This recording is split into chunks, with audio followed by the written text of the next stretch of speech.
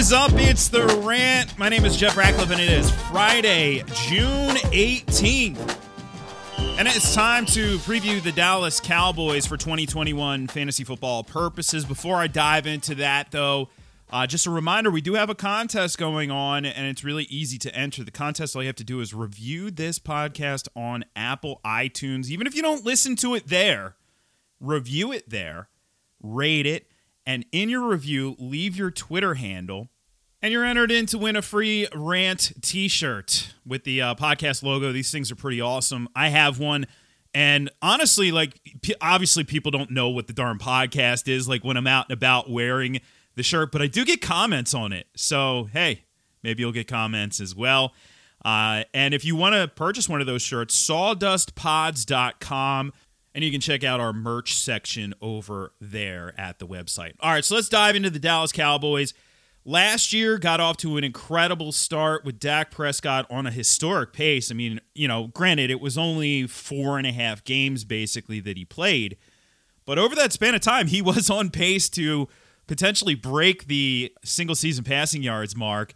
And obviously, we'll never know if that happened. Hey, man, Russell Wilson at one point was on pace to break the passing touchdown mark, and he finished with 40, which is a lot.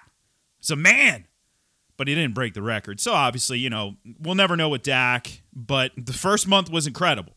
And I'll tell you what, when I project him out, it's healthy. And he's healthy, and I think that's the most important thing with Dak Prescott. Obviously, a devastating injury, but unlike what we saw with Alex Smith, he was fortunate that he was playing where he was, because Alex Smith dealt with the infection, partially from playing outdoors. Prescott didn't have that, so that was at least a good thing, but it was such a devastating injury, but he's good to go, and he said as much. He said it's out of his mind as well. So almost 4,900 yards, which is a lot, over 30 passing touchdowns. Anytime I project a guy over 30 passing touchdowns, it's a lot. And Dak, as has been the theme of some of these recent pods here, is a modern fantasy quarterback.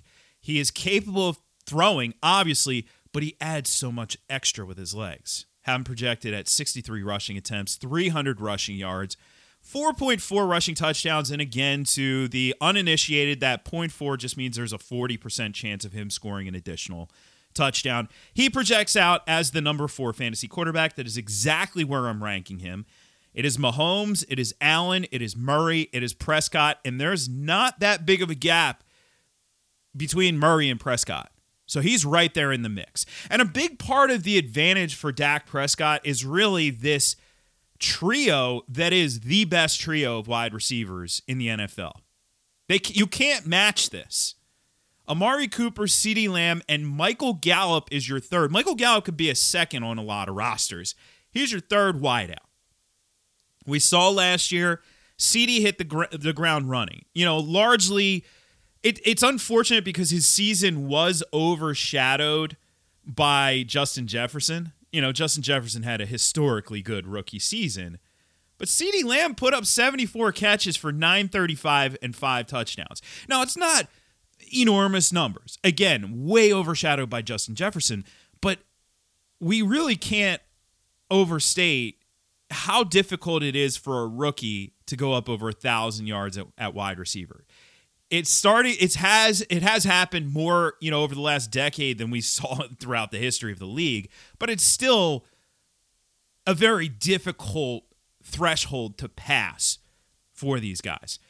I do think he tops it this year. In fact, I'm projecting him at 1,034 yards and 76 catches, 6.4 touchdowns. So, right there. He's right with Amari Cooper. Now, I do think Cooper has more receptions, but the thing about Cooper that I do think we'll see a lot of is low ADOT, so he's not going to be targeted very heavily down the field. I do have him clearly leading the team in targets. 135 targets for him, 115 for Lamb, 87 for Gallup. And that would mean, more catches. But, with Cooper, 93 catches is very healthy. 1,100 yards for him, and he's right there with Lamb in terms of touchdowns. So there's not a big gap between the two. Gun to my head, have to choose one. I am choosing Cooper, but it's so close. It should also be noted that Cooper is currently dealing with an ankle injury, and the report was that he should be ready by camp. So when you do that math, camp is 5-6 weeks away, basically, as I'm recording this here in mid-June. That's a high ankle sprain. That's what that is. If it was a low ankle sprain, it'd be no worry, barely even be news. So it is something, hey, if he's going to have a high ankle sprain, do it now, right? Don't do it in the middle of the season. But we're going to have to monitor that. And we'd adjust accordingly. Lamb would obviously benefit the most. I think a question that should be asked, though, as well is this the year that Lamb passes Cooper? Because eventually that's going to happen. Now, Cooper is not an old wide receiver. You know, Cooper has been in the league for a long time, but he came into the league so young that I don't think we're kind of at that Calvin Ridley, Julio Jones inflection point at this particular time. Cooper's only 27 years old. You know, I don't think we're quite there, and it can be a 1-1A situation. Now, Gallup is decidedly the third, and Gallup is the type of player, watch, he will have one or two monster games, but good luck predicting exactly when they happen. He's the type of player who's going to win people $1 million contests on DraftKings this year, but good luck predicting when it's going to happen. I'm viewing him as a wide receiver 4. Cooper, borderline wide receiver 1. Lamb's almost a borderline wide receiver 1. He's a front-end wide receiver 2 for me. But Gallup's a little bit more volatile. He does have a lot of value, however, if one of these two guys gets hurt, Cooper or Lamb. Beyond that, you do have Noah Brown, who will mix in a little bit. Maybe Simi Fehoko, the rookie, but that's about it at wide receiver. So, of course, the other big name here on this roster is Ezekiel Elliott. So let's take a break, and then when we come back, we will talk the Dallas Cowboys running backs.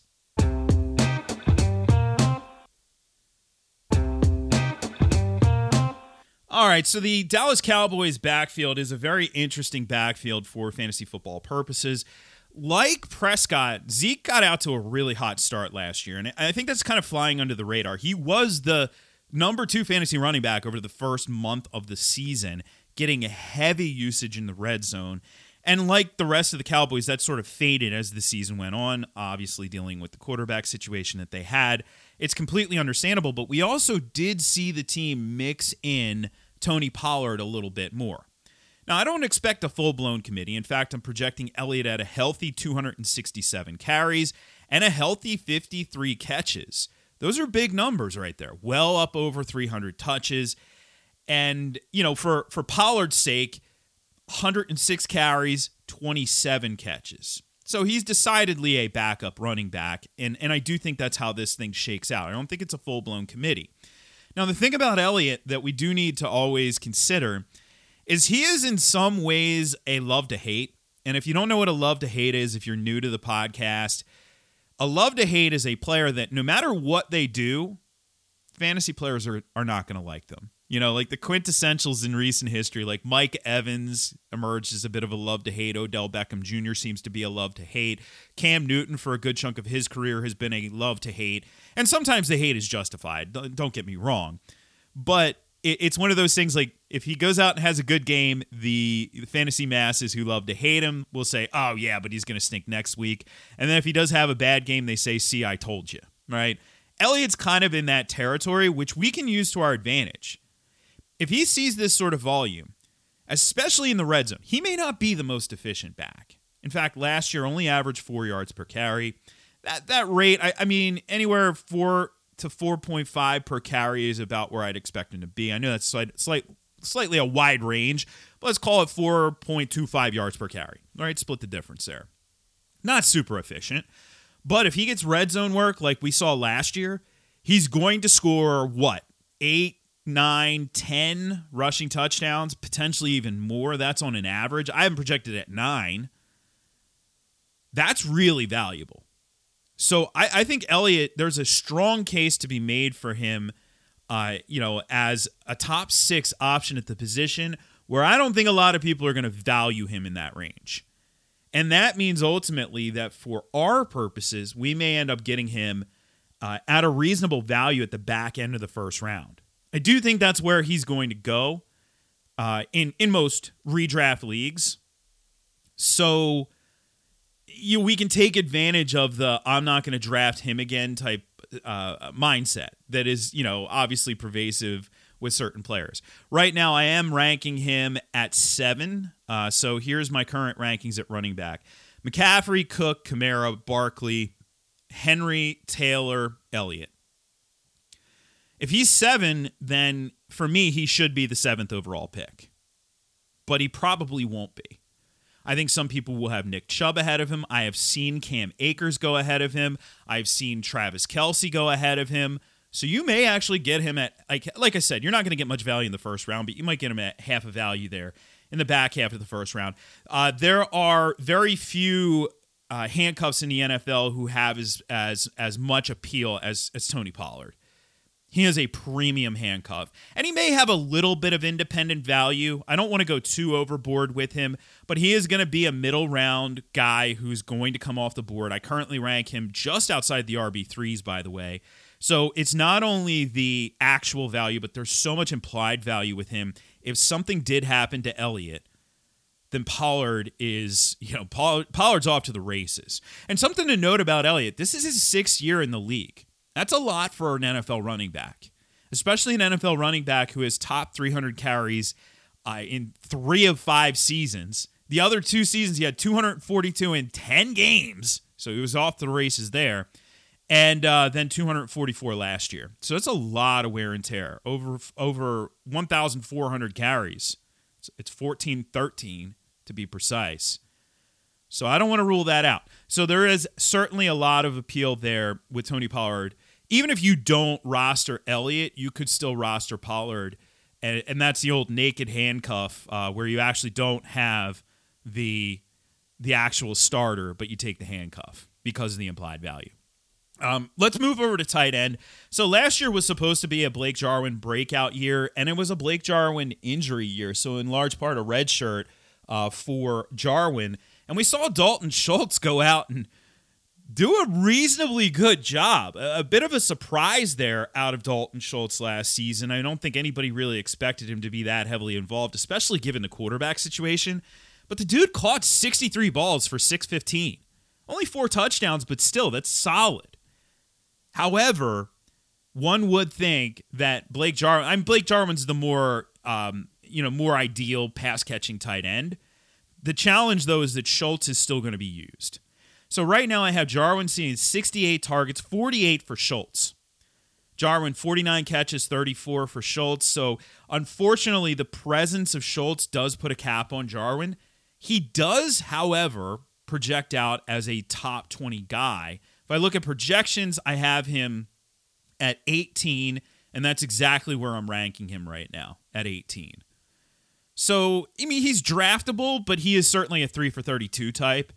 And I don't know if that's exactly what you're looking for here, especially a guy in a quasi-committee. Maybe he has 4 touchdowns. I'm projecting him at 3.5 right now. So, in a best-case scenario, you're looking at maybe 50 catches. Again, that's about 3 per game.